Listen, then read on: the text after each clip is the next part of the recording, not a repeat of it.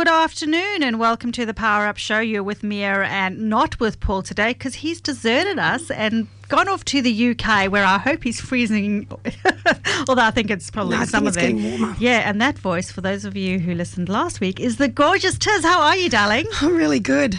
I'm very excited to be here. I'm so glad. It's so nice having you in the studio today and not having my stinky boy. Is that what that smell was last week? Sorry, Paul, we do love you. Yeah, I'm actually feeling really comfortable in your chair too. Yeah. I think I could get used to this. Yeah, well, Paul, you have to up your game because it's the show goes on as normal today, Paul, and Tiz has got some big feet to fill, but I think you're going to have it covered. What do you reckon? I'll do my best. No, I think you'll be fine. I'll do him proud. Tiz, what is on the agenda for today? Well, apart from us having a bit of a giggle and some fun. Yeah, always. That goes without saying, right? We have someone pretty exciting to speak to, don't we? Yeah, and specifically during school holidays, I think this person is going to add a lot of value to the conversation and hopefully give us some tips on how not to throttle our kids over the next 2 weeks. Yeah, I already got a few of those already before we started, even though my kids should be old enough to know. But anyway. Yeah, it's true. So when we come back, we're going to introduce our beautiful guest, Dr. Rosina, and we'll have a quick Q&A. We've got some questions that Paul has so politely sent to us all the way from the UK. Thank you, Paul, for keeping us on our toes. And then we'll have our quiz and get started.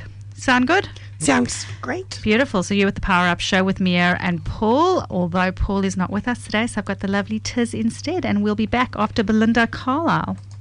And you're back with the Power Up Show with Mia and Paul, substituted by Tiz. I wouldn't use the word substitute. What word should we use when we introduce you, Tiz? Just Tiz. Just like Madonna. And Madonna.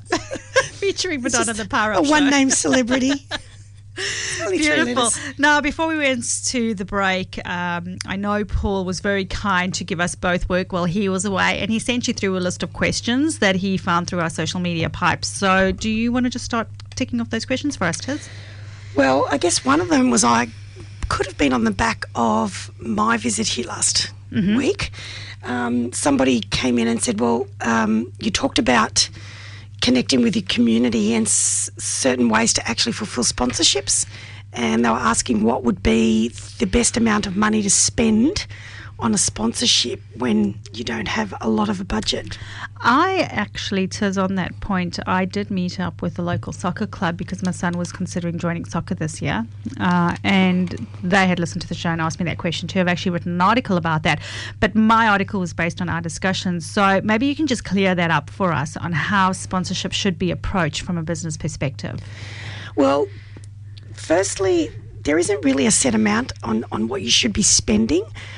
But one thing that I would like to make very clear to people, whether you're approached to invest $1,000 or $100,000 or somewhere in between or more, don't just look at that as the total amount that you would be spending. Always allocate an additional sum for marketing and promoting what you're doing. So, for instance, if the sponsorship was maybe $2,000, I would look at budgeting around $4,000 to $5,000 to be able to actually market and leverage that sponsorship as well. And one of the things I indicated to the soccer club when I was talking to them was that additional, for example, $2,000 is along the lines of getting yourself some banners or flags or something, just so that people begin to recognise the colours, recognise the brand, and make sure you're out and about in the community, providing the community with, as you said, the sausage sizzle. And the soccer club I was speaking to, they were actually blown away, especially when I said to them, your sponsorship agreement, while it suits you as a club, it actually is not beneficial for me as a business owner. So you need to be having those open conversations saying, what do you need from us? Because at the end of the day, we actually need your funds. Correct. We don't need you to tell us what to do with the funds. Just give us the funds, basically. Correct. But what's it going to take to you? So they were quite flabbergasted when we had that discussion. And I know that the chairman is going back to relook at his sponsorship agreements, and I think he's going to reopen up discussions with previous sponsors as well as new businesses in the area. But can I also suggest that the sponsors don't necessarily know what they want either? Yes, so I think it's really agree. key Yeah. to to really have that discussion with some people that understand marketing or understand or look at your business plan and look at the strategy around your business plan, how that sponsorship can fit into that. And that will help you identify what it is that you do want or need or that would be of benefit. I mean, on that point, Tiz, and I know I'm throwing you in the deep end here because I normally do it to Paul, so it's just habit, right? Have you ever thought about running a workshop for local community groups, local sporting groups, and having that discussion with them? Because they're all struggling. I mean, the chairman, while a successful business owner in his own right, he was just blown away by some of the things, and, you know, all credit to you. I took all the credit. Pretended it was You're me. Good at that. I know. You don't become the overlord of the world by... No, that's fine. Look, I have actually, and I've been looking at opportunities to be able to do that in that capacity for people that want to understand how better to ask for sponsorship. But I see it just as important for companies, organisations in that small to medium-sized range on how best to facilitate their sponsorship as well. So I'm actually been looking at it from both beautiful. sides. And opening those dialogues, because it does seem to be that there's this gap in the market. Great. Thank you. What was the next question you had there? So there was another question, and that was around Sean. So he says he runs a business of about 50 people, and what would be an average bonus for someone like him in his sales team? Oh, Sean, that's an open-ended question. I like to say, you know, how long is a piece of string? But I would be looking at the current targets that the organisation has and get rid of your annual targets. They don't work. Annualisation is not a proven tool that works. While we all think that it's a great idea, but salespeople, with all due respect, we are, and I say we because I'm a salesperson at heart, we are notoriously lazy. So if you give us a target and it's an annual target, guess what? The last 6 weeks of the year, we're going to be working our little behinds off to hit that. So I would change targets to a quarterly event. And then I would look at what that target is worth to me. So, for example, I was talking to somebody yesterday and he indicated that one of his salespeople has a target of $1 million a quarter. And he is of the opinion that this person could actually double that in a quarter because he doesn't believe they're very effective. So I said, if he doubled that, what would a $25,000 bonus look like to you? And he says, I will pay that with absolute pleasure. So I said to him, why don't you offer it? So, Sean, my advice to you is relook at those targets.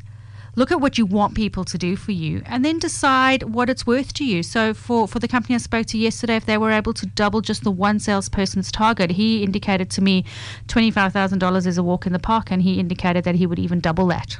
So it's how, you know, what is that business worth to you, and incentivize. And it's not just incentivize the sales team. That's the other thing I said to him is, who else is involved in that sales process? Get some accountability within the organisation. So if you're going to throw in $25,000, and this is actually how we got to the $50,000 now that I'm thinking about it, if you're going to throw in $25,000, make sure that the people within the chain get a piece of that action too. So all of a sudden you've got the person who's on the phone who is now looking for leads and wants to be involved, and give them a piece of the action. Passing on those leads to the salesperson. Now there's that accountability. Tiz, did you phone? Why didn't you phone? What do you mean nobody answered the phone? Now all of a sudden they're actively involved too, and they've got an active interest, and there's no more sitting on your laurels because there's other people who know that your work will account for them getting a bonus too. But you want everybody in the team to be participating, which is really important. Correct. The other thing I'd like to ask you, Mia, what do you think about non-cash incentives? Things like travel incentives or experiences. I like the idea of it, but I find that what happens is companies, and you'd probably be better suited to answer this than I would, but what I find sometimes is a company will give you a 5-day experience or a 5-day, let's just take a random one. So a company that I worked with gave a 3-day trip to Ayers Rock. In the middle of summer, the people that were looking at winning this prize hated the heat, so the idea of going to Ayers Rock was something that did not appeal to them. And based on that, they weren't very incentivized to go there. They won the trip, but it turned out it was a trip for 4 people. They were a family of 5, so there was these additional costs that were involved in there too. And then all of a sudden, it just became too much hard work, and the organisation I was talking to, those people actually didn't take their holiday, and I think, I speak in a correction, but I feel like he left or something happened, but it wasn't a very good experience. Well, can I just say that is completely the the worst and the wrong way to do it. The organisation that organised it obviously really didn't care about it. It's not something that I'm familiar with. It was not something that they actually put any yeah. thought about doing. You would never do anything like that, because what you're trying to do is reward somebody, not make something more difficult. And there are a number of organisations that do incentive programs. They run them across a sometimes quarterly, 6 or 12-month period. The reward can vary, whether it's a short trip or a long trip, or it could even be a $1,000 gift voucher. And it's based on systems where everybody can actually participate in gaining the reward, not just the salespeople, but it needs to be done properly. I see how it would work. Don't get me wrong. I've seen it in some organisations work really, really well, but in this one it just fell flat. And you're right, it needs to incentivise. You need to get the whole company involved, not just one person, Correct. but the whole company needs to be involved. And and then everyone will benefit from that too. Okay, so you are on Power Up Show on 90.5 with Mia and Paul, but today I'm Paul and I'm Tez.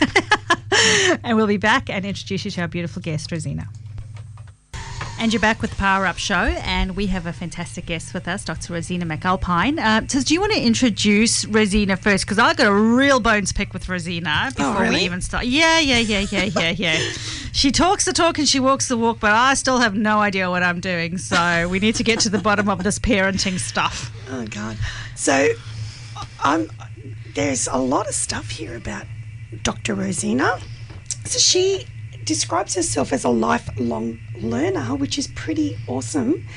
And if you have a look at her accolades here, she has 4 degrees. Holy dooly. Bachelor of Commerce, Masters of Commerce honours, Masters of Higher Education and PhD, plus numerous other courses, life coaching, nutrition, positive psychology, and the list goes on and on and on. I know, I'm feeling a little bit... inadequate Yep, is the word. That's a good word. I like that word. Let's go with that for now. She's won a number of teaching and research awards, nationally and internationally. I'd be interested to hear about that. And international best paper awards for her research. So there's a lot of I know, there's a lot to her, but more importantly, Yeah. she's the founder of Win-Win Parenting. Correct, CEO and founder. And she's developed this program called Win-Win Parenting to support working parents to do better at home with their family and children so they can succeed at work. I know, when I hear Win-Win Parenting, I'm kind of thinking, no, that's not me. I've got more of a lose-lose, you suck parenting, right? I think all of us can relate to that now. Welcome, Dr. Rosina. How are you? Oh, I'm excellent. And thank you. What a great introduction. Thank you. Oh, we're excited to have you here. Now, I do have a bone to pick with you, but before I attack you and start fighting with you, we like to have a little quiz just to make you feel comfortable. Awesome. Before she starts attacking Before you. I start attacking you. Now, it's just a general knowledge quiz. We are currently 8-2 to our guests leading. Tiz, you're holding up the show for us, so please, you got to do this. Bring it home for us today. No pressure. Your buzzer is your name, so just not too loud, but yell out your name when you're ready. When you go, yep, that's it, Rosina. And this is we'll get you live stream. I've only got 3 letters in my name, Rosina. It's much quicker. It is. Look, we've had somebody here once before who almost climbed across the desk to knock Paul out so she could win. Very competitive. Very competitive. Very competitive. So, are we ready? Ready. All right. Where am I? I'm a structure in the Middle East. I'm a major tourist attraction. I'm at least 4,500 years old. I am located on sand, near Cairo. I am near the pyramids. I don't... The Sphinx? Yes. Correct. That's what You're supposed to say Rosina, the Sphinx. I actually went there. I've seen the Sphinx, so that's the only reason why. All right. What am I? I'm an animal. I'm a quick, skillful hunter. Humans despise me. I can be trapped for my fur. One type of me is hunted for sport. In England, I'm hunted by men on horses. Rosina? Yes. Fox? Yes, yay. God. All right. Okay, I'm just trying to be Paul, that's all. Paul, we love you, seriously, but Tiz is doing a great job mimicking you. All right. This is going to be make or break. Rosina, if you get this right, you are the winner. Tiz, if you get this right, you're still in the running. Okay. All right. Who am I? I'm a fictional character from television. My parents were both widowed when they met. I live with mom, dad, 5 other kids, and a housekeeper. Rosina, Brady Bunch. No, who am I? But you're close. Uh-huh. From the Brady Bunch. I nominated my dad for Father of the Year. A wayward football once destroyed my nose. Tiz. Yes. Marsha. Yeah, Marsha Brady. You were close. Well done. All right, here we go. Rosina, if you get this answer right, you are the winner. Tiz, if you get this right, we're on a tie. Mm-hmm. All right, so this is a hard donkey question, right? So this is the hard ones. Which country singer was called the Man in Black? I don't really know country singers. Oh, it's on the tip of my tongue. Tiz, Johnny Cash? Yes. Yeah. Yay. Well done. Right, here we go. Make or break. The word bovine refers to what animal? Rosina, and I think it's cows. You would be correct. Well done, Rosina. Thank you so much. That was just a high five. Just then. Well, that was 9-2. Oh, heart rate's going now. Look, we've got to clear off some ads quickly, Rosina, but when we come back, I would like to have a discussion with you about something that did not arrive. Tiz, I'm not sure if this arrived with you when your kids were born, but something that I did not get when my son was born. And I am probably convinced he's broken and should be returned for a newer model. Now, before we went to the break, Rosina, I think I may have indicated to you that I got a bone to pick with you because you are on this topic of win-win parenting and are working with parents to create a calmer, more amenable environment for home and work life so that you don't have that overflow of the stresses and the pressure. And as you mentioned, Rosina is a lifelong learner with how many degrees did you say she had? 3? Well, 4, but there's the word honours in there and masters and PhDs. Oh, no, that's right. Holy moly. I need to just say to you, when my son was born, beautiful, beautiful little child, but I think it's come with a factory fault because he didn't come with a manual on what to do next. The ears don't work. They're like new, I imagine. The attitude is dysfunctional. I cannot turn the sound down. I mean, Tiz, you've got two young adults now, but are these similar problems you had with yours?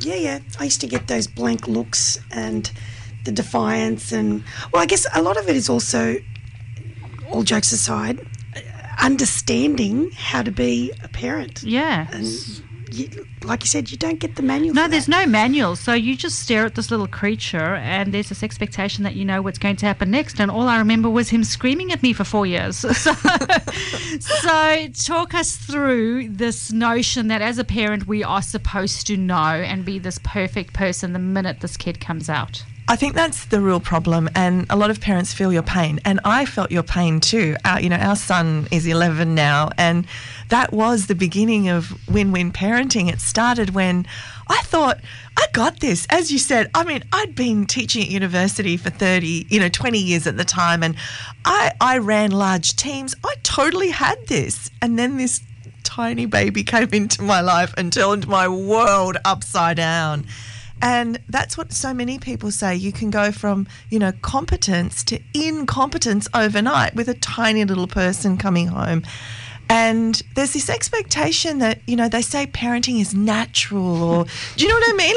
Like, do you agree? It is so natural. Do you see what I mean? You realise the plague is a natural phenomenon too, and look how destructive that was. Do you know what I mean? Like, people say it's natural. You'll have that natural instinct as a parent. Well, there's nothing pretty instinctual when you've got a screaming baby that you don't know what is wrong with them. You've fed them, you've changed their nappy, you've burped them, you've done everything you can, and they're still screaming. Or you've got a toddler or a teenager that is in complete distress, and you're like, well, what do I do now? So we were parenting a long time ago in much larger communities than we have today. Oftentimes, we could be single parenting, we could be parenting without grandparents, aunties, uncles, or friends or communities. So basically there's this myth that we need to bust, and I'm very happy to go through how I bust the myth with parents who work with me, but I think we have to bust this myth that there is this natural, or there's just this ability to be able to parent. Just because you can have a child doesn't mean you can, you have all the knowledge, skills and understanding to raise a child. So what are some of those myths that we need to bust? Because I see now in 2019, there are actually more, I suppose, movies and TV series around. I don't know if you're across any of this, about the fact that parenting is not easy, that beautiful Marsha Brady family doesn't seem to exist, and we're starting to see potentially a more realistic look at how parenting is publicized through TV now. I don't know if you've seen any of these shows. Maybe a little bit more dysfunctional than what I would be used to. Are you across any of these? Oh, have you seen The Super Nanny, just to start? You know, like that show. Oh, no, I don't need to. when I watched one episode, my son was... Did you ever watch The Super Nanny? Oh, goodness. I think I've seen a couple. Yeah, well, my son was home ill watch. one day, and that was on the TV while I was holding him, trying to get him to calm down. And I was already feeling bad about, my excellent parenting jobs that I was doing on that day, just to watch The Super Nanny and go, oh, I'm so ill-equipped to raise a child. But there seems to be a more realistic picture coming out today about what parenting is than when I was, when I had my son 10 years ago, where there was this expectation that you were going to be perfect. Yeah. Does your kids are much older than ours, but was there that expectation when your kids were little? There was always that expectation. Like, I remember even just with breastfeeding. Yeah. I had issues breastfeeding my daughter, my firstborn, and I remember there was a lot of difficulty around it, a lot of pain around it, but there was just this stigma that I had to breastfeed until, interestingly, 6 weeks later, my mother literally grabs me and shaking me saying, "What are you doing? Will you feed this baby and give her some formula?" And I looked at her and I said, "What do you mean?" And she said, "All three of you," I have a brother and sister, she said, "all three of you were raised on formula." I said, "Really?" Like, I had no idea. And then I had another lady who thought that her child was going to be less intelligent if she didn't breastfeed. Oh, goodness. So these are these ill-informed things, and it starts right from the beginning, and the expectation. Because the media's out there. I mean, there's huge, big, Well, just on that note alone, there's lots of publicity around, where we're not going to get into that discussion. But what are some of the myths that you come across in your programs that parents are facing every day, that you go, no, let's just be realistic here and get rid of these unrealistic expectations? Yeah, so the first thing I do when, we run win-win parenting programs in the workplace, because now we've got more and more working parents. So add that to all of the other challenges. So there's less chance for one or more parents to actually be at home raising their children. So they're out working, trying to manage the juggle between work and family. So the first thing I do in these workplace programs is start with busting the myth. You should know how to be a good parent, to get rid of that guilt, because people are feeling so guilty that I'm not that good parent. And, if we look on social media, people try and portray this, that everything's that everything's going so well, right? But in actual fact, when you're at home, that might not be the case. So step number one, I ask the question, first of all, who here was born with parenting skills, right? And of course, sometimes in the workshops, I get someone with their hand up, the smarty pants, and I'm like, well, great, I'm going to draw on you to help us all. And then they're like, oh, hang on, I better put my hand down, right? So none of us are born with parenting skills. Secondly, I ask the question, who here has a job at work that didn't require any training, any knowledge, any experience, any support? And everyone's like, no, that's not the case. And then I'm like, okay, who had a parent who was just perfect? The perfect parents. You were raised by parents. Ewan, you can put your hand up right now, buddy. That's right. And so some people will put their hands up, and I'll go, that's awesome, because obviously you had some great role modelling, right? But when I ask the question, who learnt more about what not to do than what to do, a lot more hands go up. Mum and Dad, my hand is up for a different reason, not because of what the question was. That's a very interesting question. Yeah. Who learnt what not to do? Yeah. And a lot of people go, I'm not going to be like my parents. I'm not going to do what they did, right? But just knowing what not to do doesn't mean you know what to do, right? So if we sum all that up, first of all, weren't born with the skills. Secondly, didn't get any training or education. Number three, you know, could be working and having all sorts of stresses, the modern day stresses, right, of parenting today with bullying and technology, all the things, none of the things we had. Maybe didn't have a great role model at home, you know, not through any fault of their own, but what course did they have? What support did they have, right? So you add that up and you have to bust the myth and say, no way, if you're struggling, that makes perfect sense right now because you're being thrown into a job that you have no qualifications for, no education about, and maybe no support. Let's say you're a single parent or you're, you know, parenting for the first time. As you said, I don't know how to breastfeed, never done it before, so why would I know how to do that? So that's why I say let's start there, bust the myth that we should know how to be good parents. And would it also be that you're not alone? Because I think people think that they're a bit isolated and you don't want to admit that you're failing at this because people as you said, people portray the fact that they're absolutely perfect.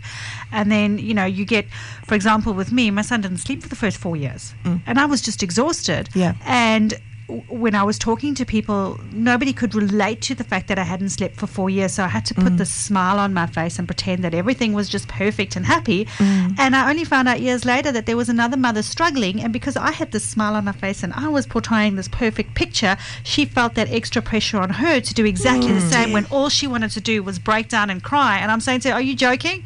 All I wanted to do was break down and cry because I was just so tired. Yeah, and I think parents are opening up much more now. So the first thing to do is to accept that when people sit down together and talk about this openly, everyone sees they're in the same boat. And I recently met a lady who had a baby quite young, and I'm partnering with her at the moment now, and she was 16 and we were talking about it. So I was 43 when I had our son and she was 16 and we were talking about it, and she said, you had the same problems I did. And I thought it was because I was a young mum. And I'm like, well, I thought it was because I was an older mum, right? You know, but it's not. It doesn't matter whether you're 16 or 40. These challenges are the challenges we experience. And if we're open and honest about it, we'll actually find that everybody is experiencing similar issues. And it's not going into those discussions in mothers' groups going, oh, look, my son said his first word and he's only 4 months old. And, oh, look, mine's running up and down the stairs and he's only 2 weeks old. And, you know, we don't want to be going back to that whose child is better. We need to be having those, from what I understand, is more of those open conversations to say, how are you actually going with this parenting thing? Because it's not easy. It's difficult. How can I help you or how can you help me? Yeah, and one of the things that happened with me, for example, on the very first day that Cameron was born, he was 4 hours old, and the nurse came in and she said to me, okay, how are you going with breastfeeding? And I said, oh, well, any advice you can give me would be great, like I could do with some help. And she said, okay, every 4 hours, you know, write it down every 4 hours because you need to get your baby into a routine, and if you get your baby into a routine, they'll sleep, and then, you know, someone forgot to tell Cameron that. Just saying, right? And then 2 seconds later, literally, and I'm not joking now, a lactation consultant came in and said, how are you going with the breastfeeding? And I thought, wow, am I in deja vu moment at the moment? And when I told her about the 4 hours, she flipped her lid. Those old outdated nurses with their 4-hourly feeding, that's ridiculous. So you're getting conflicting information. So she says, no, feed on demand. So my baby's 4 hours old. I'm all hormonal. I just start weeping because now I don't know what I'm supposed to do. I've just got, completely different advice. And as the researcher, and I guess that's the only reason why I do share that bio, is I am a researcher. That's what I do. That's what I love to learn. So I thought, hang on a sec, someone out there must know. There must be some research on this. So when I went out, I actually found out there was a journal of lactation. Oh. So we won't stay on this forever. But the fact of the matter was, we were told that no matter what, whether you choose to breastfeed or not breastfeed, if you feed on demand, a child is likely to have an up to 5-point higher IQ than if you feed them in a routine. Oh, and I'm like, sorry, is that not, no, wait a moment. And isn't that information that would would be great for parents to know. And so I started to share this. Now, some children will do beautifully on 4 hours. They'll do beautifully. But other children will not. And that's when the feed on demand would be important. Do you know what I mean? Some children will do very well.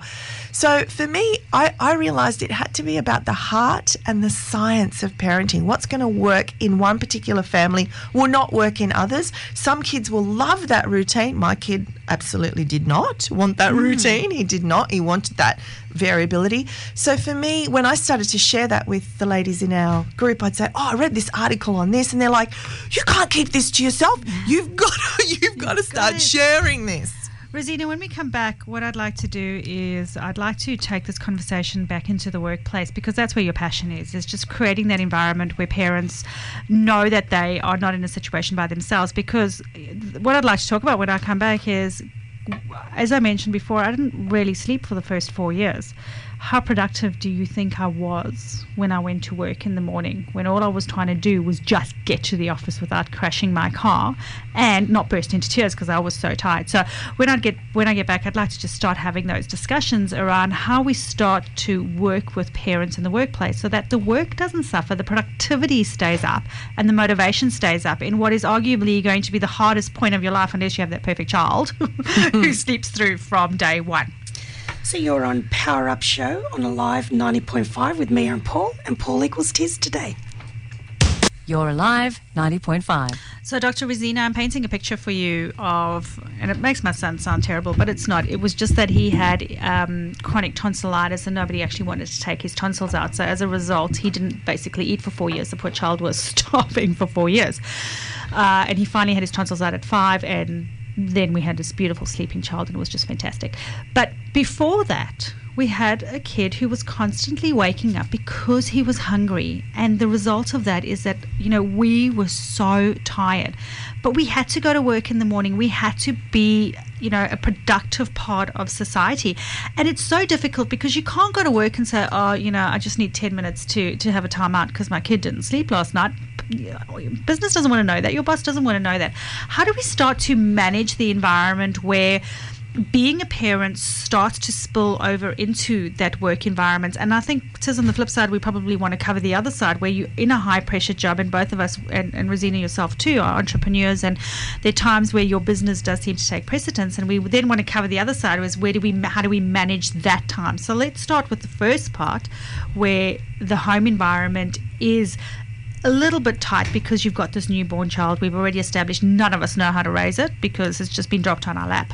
How do we stop it from spilling over into work, or how do we complement the work? Sure, and I think we don't even have to stop at newborn. I think when you've got a toddler, you've got a young child, let's say your young child's being bullied at school, you might have a teenager who's suffering a eating disorder or sleeping disorder. I don't think we can, restrict this to young children. This is for all parents who are working parents. The thing is that more organisations are understanding that you bring your whole self to work, that this whole idea of, being able to leave your home life at home and, somehow compartmentalise it and then come into work and be this focused and productive human being. Organisations realise that. They realise that stress, whether it's financial, home stress, workplace stress, is now costing employers in productivity, in absenteeism, and even in presenteeism, being there but not being focused and productive. So organisations now have many, many wellbeing programs, but the key is that part of these wellbeing programs needs to be to help parents with the thing that's at the heart of parenting, or working parents, and that is their children. And so just feeling more competent, reducing that parenting guilt is going to make such a difference when you're going from home to work, instead of going, I'm a terrible parent, I haven't, taken time with my child's not sleeping, there's all these things that need to go on at home, maybe I shouldn't be here, maybe I should be at work. So then you're not at work and you're not at home, so you can't win. So the big thing is empowering parents.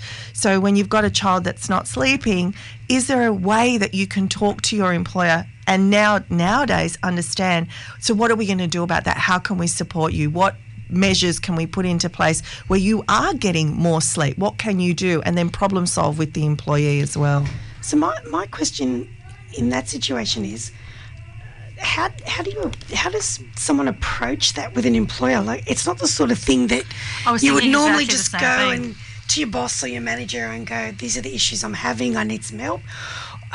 Does the employer just do something about it, knowing that there could be a percentage of people that will need look, something? how you're struggling just phrasing the question. I don't understand. I feel the same way. You know, when I was going through that time when I wasn't sleeping, even if I wanted to approach my employee, and to be honest, I don't know how approachable they would have been around that Correct. topic. And you say things are changing, but to what extent are they changing is my question. But how would I say that? It's like, look, I haven't slept for 4 years. Would you mind just, I don't know, letting me sleep under my desk for an hour? How does that conversation even start? And I think that's the important thing. How does that conversation start? So, as I said to you, whenever there's nowadays, larger organisations more specifically have employee wellness groups and groups that they're employee network groups. So some of them are around parenting, wellness. So that is a perfect place to start. And a lot of times, if you've got an organisation that's bringing in parenting education, they're pretty open to talk about the fact that the reason why they're doing that, or they're having an employee network group for parents, they realise that if they don't address these problems, it's actually going to cost them more. Because if I don't know that from you and you're not turning up, or you are turning up and you're not productive, it doesn't help employers to keep that under wraps. Rosina, we've got to shoot off to the news quickly, and I want to pick up this conversation after the news because while some organisations do have these employee groups and engagement groups, I just want to, how many do versus how many don't, and what is the cost to employees? You know, for example, what would the cost have been for my organisation when I was not being as productive as I possibly should have been? So we'll be back after the break, after the news, and we'll pick this conversation up very shortly. And now on a sponsor. Tiz, before the break, you and I were struggling to articulate a question that you would raise to your boss at a small business, because you and I are both small businesses, and we could probably not afford to have an unengaged employer coming to work every day because it would affect what we are doing, right? And that's for you and I, yes, but then there would be situations where I would imagine that it would be difficult to approach your employer for fear of that whole being perceived as being not doing your job, being inadequate, having to choose. I know it was only probably about 20 years ago or 15 years ago in my situation, I could not have gone and said I'm having these issues to my employer, because then there would be that fear of losing your job. Yeah, basically. And I concede. I mean, Dr. Rosina, I understand and I concede that big business have got a lot of money and finance that they can throw behind these programs. And I get that and I accept that. And it does excite me to note that we are trying to build this new culture within the workplace where you want to be engaged, you want to be going to work. But unfortunately, small business owners, and that's many of our listeners, don't have the kind of finance around this to be able to invest in a program that will allow this engagement where employees can come to work feeling like they're not letting the family down because they've had to come to work. And it like Tiz says, how do you say to someone, so for example, if I have my business and I've got, say for example, 9 people working for me, and Tiz decided she was going to have another child, and she had a difficult, well, it doesn't even have to be. Tiz has got, let's say your kids are teenagers, for example, Tiz, and one of them is really acting out, and we're constantly sitting in the school principal's office, and now they went and played on their skateboard just outside because we got a nice brand new skateboard park here, and broke their legs. So Tiz, now you're running around with broken legs and what have you, and you're really struggling as a parent. Now, from my perspective, I'm not seeing that you're struggling as a parent, right? I'm just going, hang on, Tiz is not here again. Something's happened again. The work is not being done again. So we're coming from very different avenues. How does someone like Tiz, for example, in this environment, or any environment, I'm sorry, Tiz, to put you in that position. That's okay. But how would Tiz approach that conversation with me without that fear, as you said, of losing your job? And then what would my response be and my responsibility as a business owner be back to Tiz? So obviously every business is different, every person is different, but the key issues here are, first of all, have you got the courage to talk about it? first of all, because a lot of people go, no, I can't say anything because if I do, there's a fear of losing my job, as you said. There's a fear of looking incompetent. I'm supposed to be able to manage all this, right? That's how we feel. And I know in the early days when I first became a parent, and even now as I struggle during various times, to say, oh, no, I can do this all on my own. So first of all, we've got to overcome our own fears to even be able to start that conversation. And secondly, depending on who the employer is, they have lived it. They have lived it themselves. This is not, we're not talking about stuff from Mars or Venus. We're talking about lives on Earth, right? So if that person has had children, it is a more difficult conversation with someone who doesn't have children, who hasn't had a child fall over and taken them to hospital, who hasn't, actually experienced the parenting situation, who hasn't had all this. It is more difficult to have that conversation with them because you can't expect them to understand it. So there's a two-way conversation here. Number one, from the person who's the employee themselves, can they have that conversation? But as you said, they've also got to be sensitive to say, well, what have I tried at every level to be able to manage this myself as well before I even go to my employer, right? But if you don't have any help, so for example, let's go back to Tiz, and she doesn't have any help. So she's, because her husband's got to have his job. You can't have both of you running around in fear of losing one of you losing your job, right? So Tiz has taken on the whole load for herself in this example, and that fear of trying to do something else and not being able to have any other assistance. So at this point, there is no other assistance. There's nowhere else we can go now. We now need to have that open conversation to say, look, I'm going to need help. But with the boss, is that what you mean? Yeah, with the boss. Yeah. But I mean, from my side, and I know I'm playing devil's advocate here, but from my side, what is my responsibility to Tiz? To go, well, look, if you can't do it, then we need to have a different conversation. How do we manage that as employers versus employees? And I think that's, again, it's down to the individual, isn't it? How much do you value the relationship? What do you want to do going forward? Do you need a new employee, or are you able to make accommodations? The big thing here is that open conversation. And I think a lot of people focus on problems and not on solutions. And that's one of the things that I talk about with parents too. If you're on the daily treadmill and you're going, I've got enough time, don't have enough time, never going to find, I don't have any help, I can't even find a solution. If you keep doing that, you will never find a solution. If you've got that whole concept that, my boss will never listen to me or help me, then you're not solution focused. I'll give one quick example. So at school, I had a friend at school, another parent, who was a single mum, and I knew that she never had any time off because she was a single mum, so that was her only time. So what we did was we had an exchange. This is just one example where it didn't cost her anything. She didn't have extra money, didn't cost me anything. So every second Friday night, her child would come and sleep at my house and stay overnight, and I would look after the child from school. I'd do the school pickup, and then till lunchtime the next day. So our kids could play together. And she had a night off. That's it, a whole night off. And then the following fortnight, she would take my son. So we'd have date night, my husband and I, right? So that cost us nothing but friendship. That's all. And we did that for years. And the kids are really, really close friends. Even though we've moved away, they've got this really lovely bond. So all I'm saying is that sometimes if we're not solution focused, we don't see opportunities in front of us because we're so busy complaining about or worried about the problem. So we're going to go to a break quickly, but when we come back, what I'd like to do is, Tiz, you and I are going to do a quick brainstorm and throw Dr. Rosina into the deep end here. We're going to come up with a couple of solutions that probably we may have already encountered with raising kids. A conversation which we could have had with our employee, and some of the suggestions you could come up with as an employee, but actually just as Dr. Rosina, come up with some suggestions for us in order for us to manage the situation better. And let's be honest, we know we're failing at parenting. I mean, I know I say to my son, I'm giving you so much ammunition that when you do go for therapy... I'm sure my kids think I'm failing as a parent as well. I just say to him, when you go for therapy, at least you're going to have so much ammunition it's going to be worth the money you spent, right? But it's the whole thing of seeing the trees for the forest, right? You just can't see it. But to maybe just get a few examples from you where we can then create a little bit more balance in our life and bring less stress home with us because we feel like we've been unproductive at work, but more importantly, bring less stress to work with us so we can focus on what we're doing. Does that sound good? Sounds great. Yes, so you are on the Power Up Show on Alive 90.5 with Mia and Paul, where Paul equals Tiz today. We love Tiz.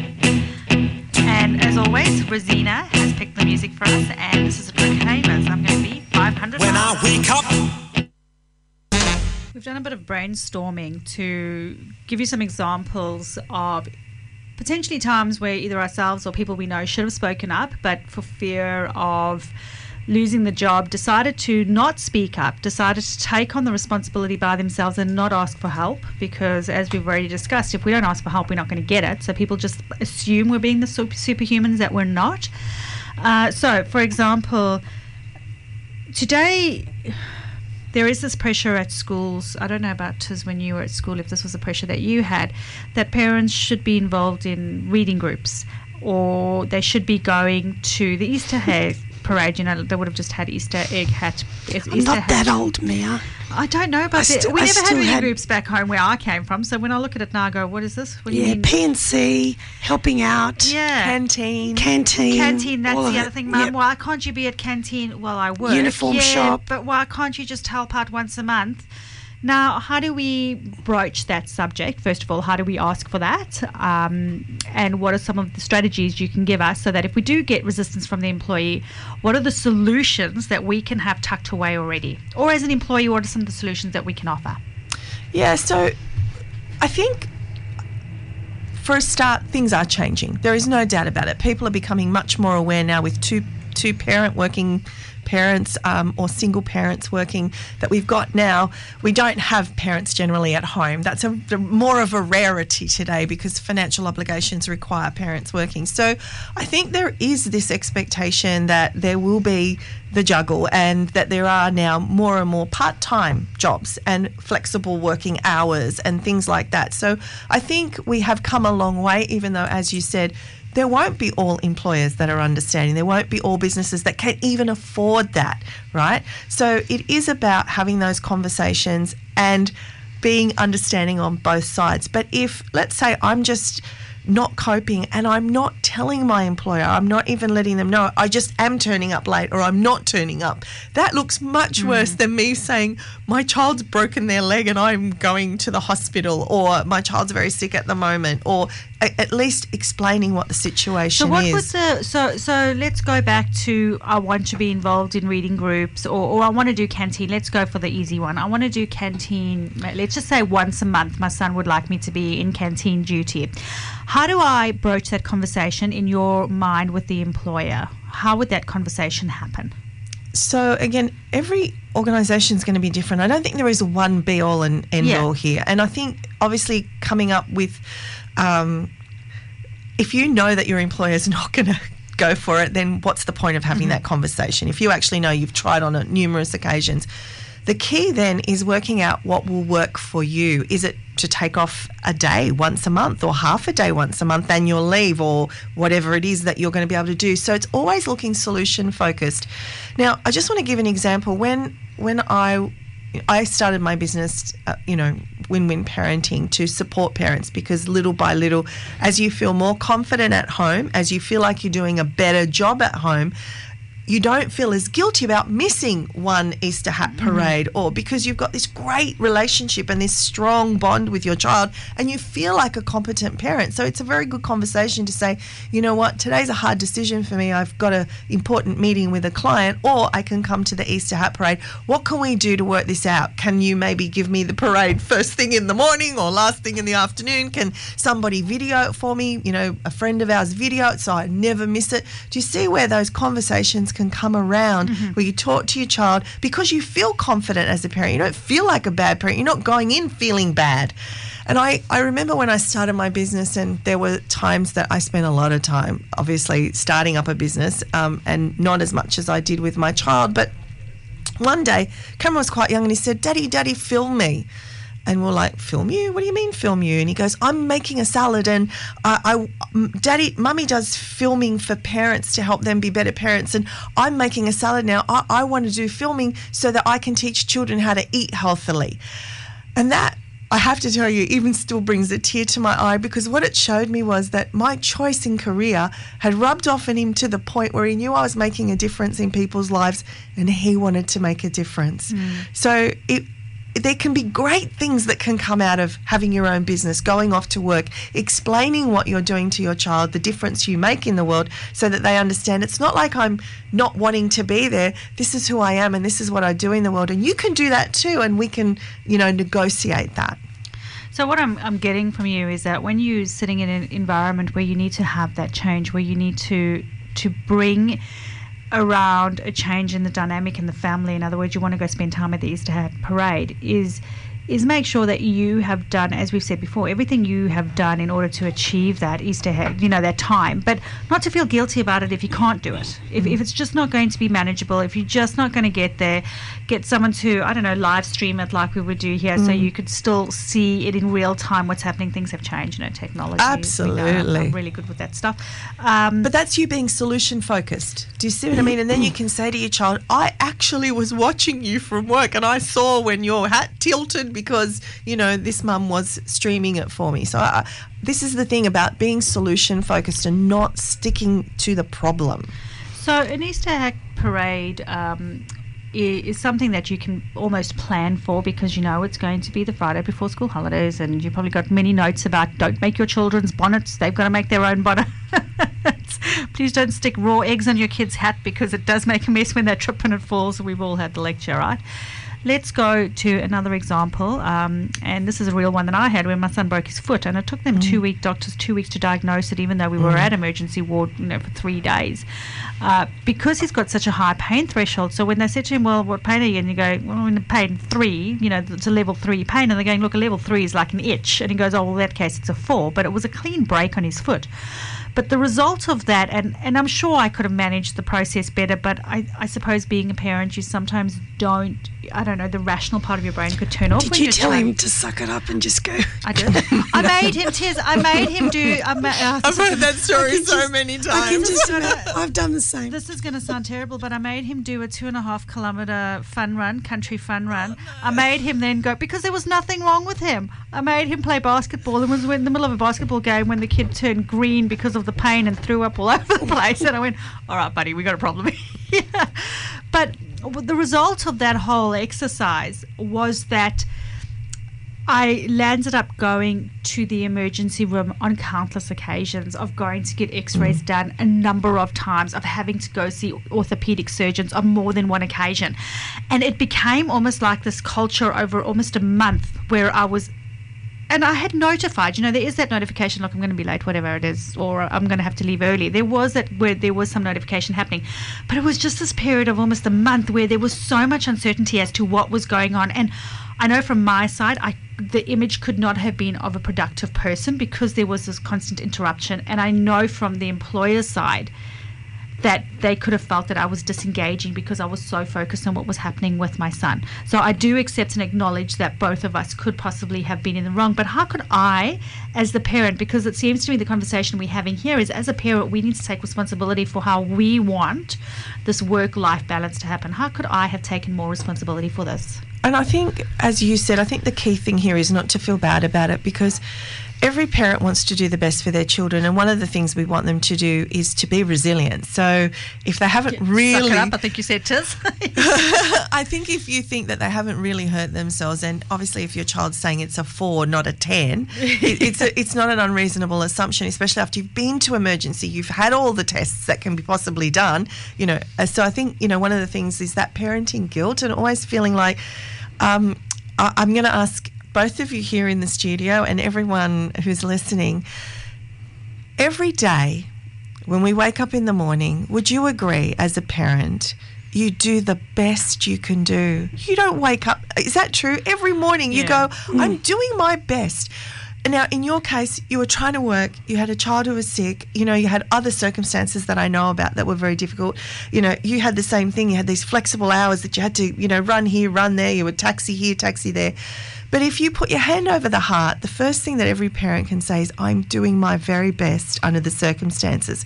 Nobody gets up in the morning and goes, you know what, I think I'm going to give 10% today. I couldn't care less. I'm over it. I'm sorry. That it's could not be like interesting, though. I should that. try that one day. So I think that parenting guilt comes from, obviously we've got high expectations of ourselves, but I never ask anybody to do better than their personal best, right? And that's what win-win parenting is about. Accepting, number one, with the knowledge I have, with the understanding I have, with the circumstances I have. I have a child who's got a broken foot. I've got an employer who needs me at work.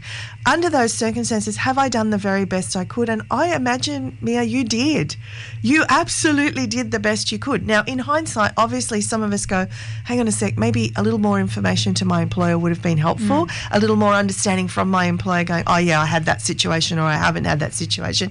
And more importantly, and this is where I keep coming back to the same thing, let's not focus on the problem, let's focus on the solution. So you might have said to your employer, look, I have to be sitting in emergency for 3 hours today, but don't worry, I've got Wi-Fi and I'm actually answering emails, right? So this is not a good situation, but I am managing it like this. Or tonight when I put him to bed, I'm going to do an extra few hours because I understand we've got a relationship here. Or can I do this on my leave? What can I do? What can we do to make this work? Win-win. You're always looking for those win-win outcomes for the employer, for the child and for the parent. And it sounds like as a parent we need to start taking responsibility too and stop having, and I know there's many people that I've spoken to over the years who had this victim mentality, oh, my employee just doesn't care, and but it sounds like that before we can even think about adopting any program anyway within an organisation, as a parent we need to just take responsibility. We need to stop being so hard on ourselves. Definitely. Our kids flog us all the time. We don't need to be flogging ourselves either.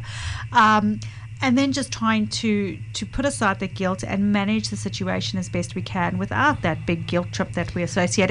And actually, Tiz, when we come back, let's just talk about that parental guilt that you and I share a very similar journey in terms of that guilt being, working and what we did to counteract. Being a woman as well. Yeah. Being Catholic too. Were you Catholic? No, I still am Catholic. Thanks for asking. When we come back, let's have that discussion about guilt and then how guilt does drop into the workplace again, because I would imagine with my circumstances and Tiz's similar journey, we're probably both exhausted all the time. I think there's a reason, Tiz, that we are on radio and not on TV, because what happens in the breaks are just mind-blowing. And after the discussion we had off air now... Come on, what goes on in the studio stays in the studio. I know, but all the information that Dr. Rosina has imparted us in these last 3 minutes, I'm all over the shop now because I don't know where to start, because everything you said to us, I just want to be able to wrap it up and send it off to our listeners and to all the mums out there. So, Tiz, I'm going to have to throw this to you because I don't know where to start with what just happened. Well, we did talk a little bit about where to sort of get some help if it's not easily accessible. But before we go there, we did have a little bit of a discussion about guilt and the guilt that parents, not just mothers, fathers as well, feel raising their children, working, not working, should I be doing this, am I doing it right? I tend to find that there's so many of us that are in exactly the same boat. Yeah, we feel like we're alone, and we carry all this guilt. And the guiltier we are, the more we get ourselves involved in things to ease, that's what I did, to ease my guilt about But then working. it makes it worse. Yeah, it does make it worse because now you're spending more time away from home to ease the guilt of not being with your kid. It's like Absolutely. a vicious cycle. It so is. And I think guilt is one of those things that is actually not very helpful because for example, let's just say guilty parent A, right? So guilty parent A is going, oh, terrible parent, I'm rubbish. My poor kid, I wish my kid was born to some other family because obviously picked the wrong parent, shouldn't have been me. My brother used to say that he wished he was born into another family. And so there's this never-ending cycle of criticism, downward spiral of depression, really. You can put yourself into anxiety and depression by just being so hard on yourself. And then there's this other parent that goes, you know what? all right, I'm not the perfect parent. I'm not maybe getting it right all the time, but what's one thing that I can do that will make things better at home? Just one thing. Is it, for example, a lot of parents think that they have to spend a lot of time with their kids, and the research shows it's not actually about the quantity of time, it is the quality of time. And one of the things we teach in Win-Win is to find 5 or 10 or 15 minutes where you've got that quality one-on-one time, whether it's over dinner, just before bed, in the car on the way when they're trapped, you know, to have that conversation where you feel like you're making that connection. You're checking in on your child. You're hearing what's happening for them so they feel like they're really heard. So you go, okay, that's that one thing I'm going to do, whether it's 5 or 10 or 15 minutes, I'm just going to make that effort, because imagine what that means over a lifetime. If you did that 5 or 10 or 15 minutes all the time with your child, they're going to think back and go, you know what? My mum, my dad always made that time to listen to me. That's the memory they're going to have. Which is a terrible thing to say while we're on radio, but we have a no radio policy in the car because, as you said, he's trapped. There is absolutely nowhere he can go. So once I lock those doors, he's all mine. And we just say no radio, it's just talking. And he doesn't like silence, so I get quite a bit of information out of him in the quick drive to wherever we're going. So going back to that too, I think a lot of us have that little voice in our heads that keep telling us we're bad parents, we're not doing it right, or that negative voice. Sometimes I hear that, for instance, from somebody that I know, that negative voice, and it kind of catches me out because I get that voice. We've all had it before, I'm sure. Absolutely, we all do. But I realise and I go, so say you were talking negatively to me about yourself, I'd be saying to you, what would you say to me if you were talking to me right now and I was telling you how bad a parent I was, or how I'm not getting it right, or I'm not doing this right? What would you say to me? And you would tell me how wrong I was, right? And how I'm not that bad parent. So I go, well, why wouldn't you think the same of yourself? It's so true, and we're much harder on ourselves than we are on anyone else. But the point is, and this is the thing I want to make, which is why I said if we start from a level playing field of I'm doing my personal best, instead of I'm a terrible parent, I'm doing my personal best, hand over heart. Couldn't do better. If I could, I would. If I could do better, I would do better, right? And then just simply say, and this is where that work-life integration comes. If you actually stop for a moment, I think we're all on the treadmill, right? And we're not happy with work, we're not happy with family, we're not happy with our parenting, but we don't stop. We're like, not changing anything and expecting a different outcome. And that's why just stopping for a moment and saying, okay, what is one thing I could do, whether it's self-care, taking care of myself, whether it's, getting up 15 minutes earlier and just having that quiet time for a walk in the backyard, or sit down and calm myself, or that cup of tea in a magazine, or phone a friend, or whatever it is that you can do just for yourself or with your child or for your work. What is that one thing that you could do that would make things better? All of a sudden you're going from I'm rubbish to I'm a problem solver. I'm a solution focused. And then of course that can lead to other things. So I think the best place to start is to stop. Start by stopping, reflect, and do something small. Make that really manageable and small to make that one difference at home, one difference with yourself, and one difference at work. And I also think if you were to stop listening to all the judgment voices out there, because the reality is you can be really honest with yourself, and like you said, if you're doing the best that you can do. Yeah. And you know what's right for you and what's right for your family. Yeah. So stop listening to all the people that are judging you. It's interesting what you say to us. Or the media that's judging you, or the stories, the TV, or whatever it is. Just let go of the judgment. I say to friends of mine who are pregnant or pregnant women that I talk to, and they say, what advice do you have? And I say to them, I'm guessing you have had tons of advice. And they go, yeah. And I'm guessing you have been told tons of things. And they say, yes. I said, well, here's my piece of advice to you. So you can add it, do what you want with it. Ignore everything that people have told you because nothing is going to work. Be prepared for the unexpected, because that's what's coming your way. Understand that you're going to stuff it up, but guess what? You're not alone, and ask for help. And that's what I say to pregnant mothers now when they ask me for my advice. Is I've got no advice to give you other than you have no idea what's coming your way. And it's interesting because some of the feedback I get from them is, it's not as hard as I thought it was. And I go, of course it's not as hard as what you thought it was, because we actually gave you a realistic opinion of what was going to happen. Whereas in the good old days, having a baby, it's so easy, it's so great. And as you said, Rosina, you got a whole village that's helping you raise this child, versus today where you don't have that environment. It's you and your partner, if you're lucky enough to have a partner. Otherwise you're doing it by yourself. So that guilt, of course that guilt comes into play. Of course that being hard on yourself comes into play. Of course that feeling of inadequacy comes into play. And guess what happens? It starts to move on to our children. And Tiz, we're going to go to a break quickly to clear some ads out the way. But you mentioned before that some of the things that, and it's not just you, it's many of us, we look at our children and they'll do something and we'll go, hang on, that's not what I taught you, that's not what we believe in, that's not how life works, where did this nonsense come from? And Dr. Rosina, I think, well, actually, I don't know about you, Tiz, but some of the information that Dr. Rosina gave us, I had no idea. I would have come completely unstuck and just assumed I was the worst parent in the world. Like the fact that the brain doesn't actually function for a boy, did you say? And well, let's just clear some ads and come back to that. No, we're going to talk about that, because it's interesting, because here you are, you're actually showing us the guilt. That's not how I raised my child. And then Dr. Rosina says, well, that's because X, Y, and Z. And you're going, hang on, I'm not such a bad parent. No. It's actually not me.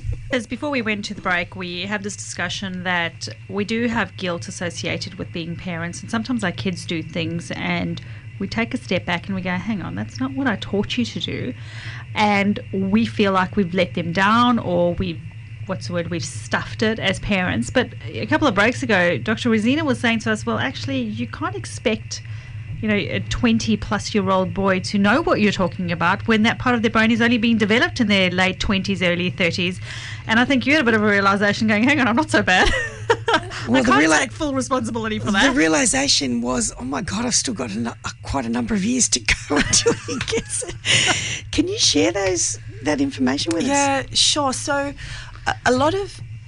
obviously, a little bit of information about child development is helpful. And one of the things that helps us regulate our emotions, helps us plan for the future, helps us think about consequences of our actions is this front part of our brain. It's called the frontal lobe. It's our executive function.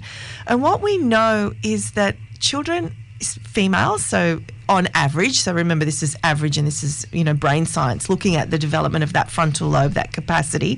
For girls, it usually finishes development in the early to mid-20s.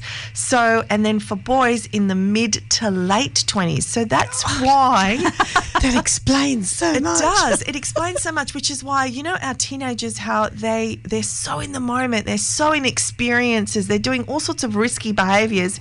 It's because their frontal lobe, that executive function, that planning, that thinking, that outcomes is not fully developed. And that's why we see behaviour that we go, hang on a sec, I taught you that. And if you got them in a moment when you sat down and said, is it okay to drink and drive? They'd sit down and go, of course it's not. But put them in a car with 3 or 4 teenagers and a case of beer, and all of a sudden all of that goes straight out the door. They're so, in the moment, experiencing emotions and wanting to, be in with their peers, that all goes out the door. And that's why as we get older, we get hopefully smarter because our frontal lobe is developed. We understand consequences and we're less likely to do these risky behaviours. So it's no need to be so hard on ourselves when our kid does something stupid like that. It's just understand that they're still developing. Yeah. And it's not just about doing something stupid. It's just even just understanding things.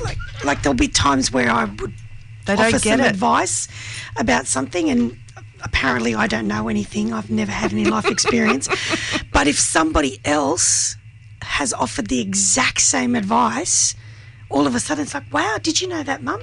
Oh, yeah. Gosh. Yeah. What, that thing that I told you 3 months ago or 3 years ago? No, I don't know if that's just a thing about kids not wanting to relate to their parents. It's just a normal, natural thing. And hearing it from someone else just... Yeah, I'd like to know that, because, mine's only 10 and I've come across a few of those. Yeah, of course. So what we know, if we look at all animals, not just human beings. Yes, I know, I'm still trying to tell you mine. Yes, if we look at all animals, the only animals that actually have their teenagers at home, adolescents at home, is us. By the time, monkeys or, other animals in the wild, by adolescence, they're breaking away from their parents, they're mating, they're, leaving the family home. And I know.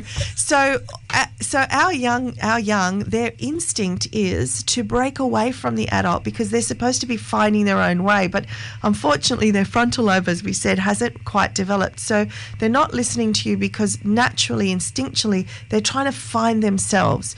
However, they don't feel threatened because another person telling them, they're not trying to break away from that other person. They're not naturally doing that. So what we need to do is set up like a brain trust amongst a group of people to go, hey, I'm going to tell my kid that the sky is blue. They're going to disagree with me. The next time you see them, just bring up the fact that the sky is blue. Is this what you're saying? There is another approach. Oh, okay. I thought manipulation was a great approach. It was a good idea. But what we know is that our children, up until about the age of 11 and 12, they're more open to hearing things from us. They're more open to looking up to us and, listening to us. But once they start getting into that adolescent period, trying to break away, this is when our conversations need to change.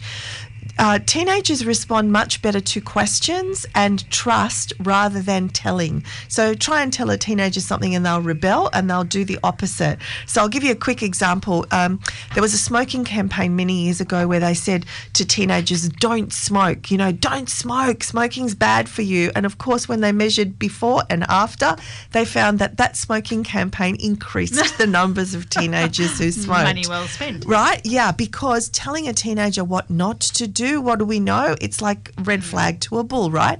So what we know now is that teenagers respond much better to having questions asked of them. So, for example, if you, instead of saying to your teenager, look, if you're got a friend who's driving and they drink, don't get in the car, you can go, okay, let's do some scenarios here. What would happen? What could you do?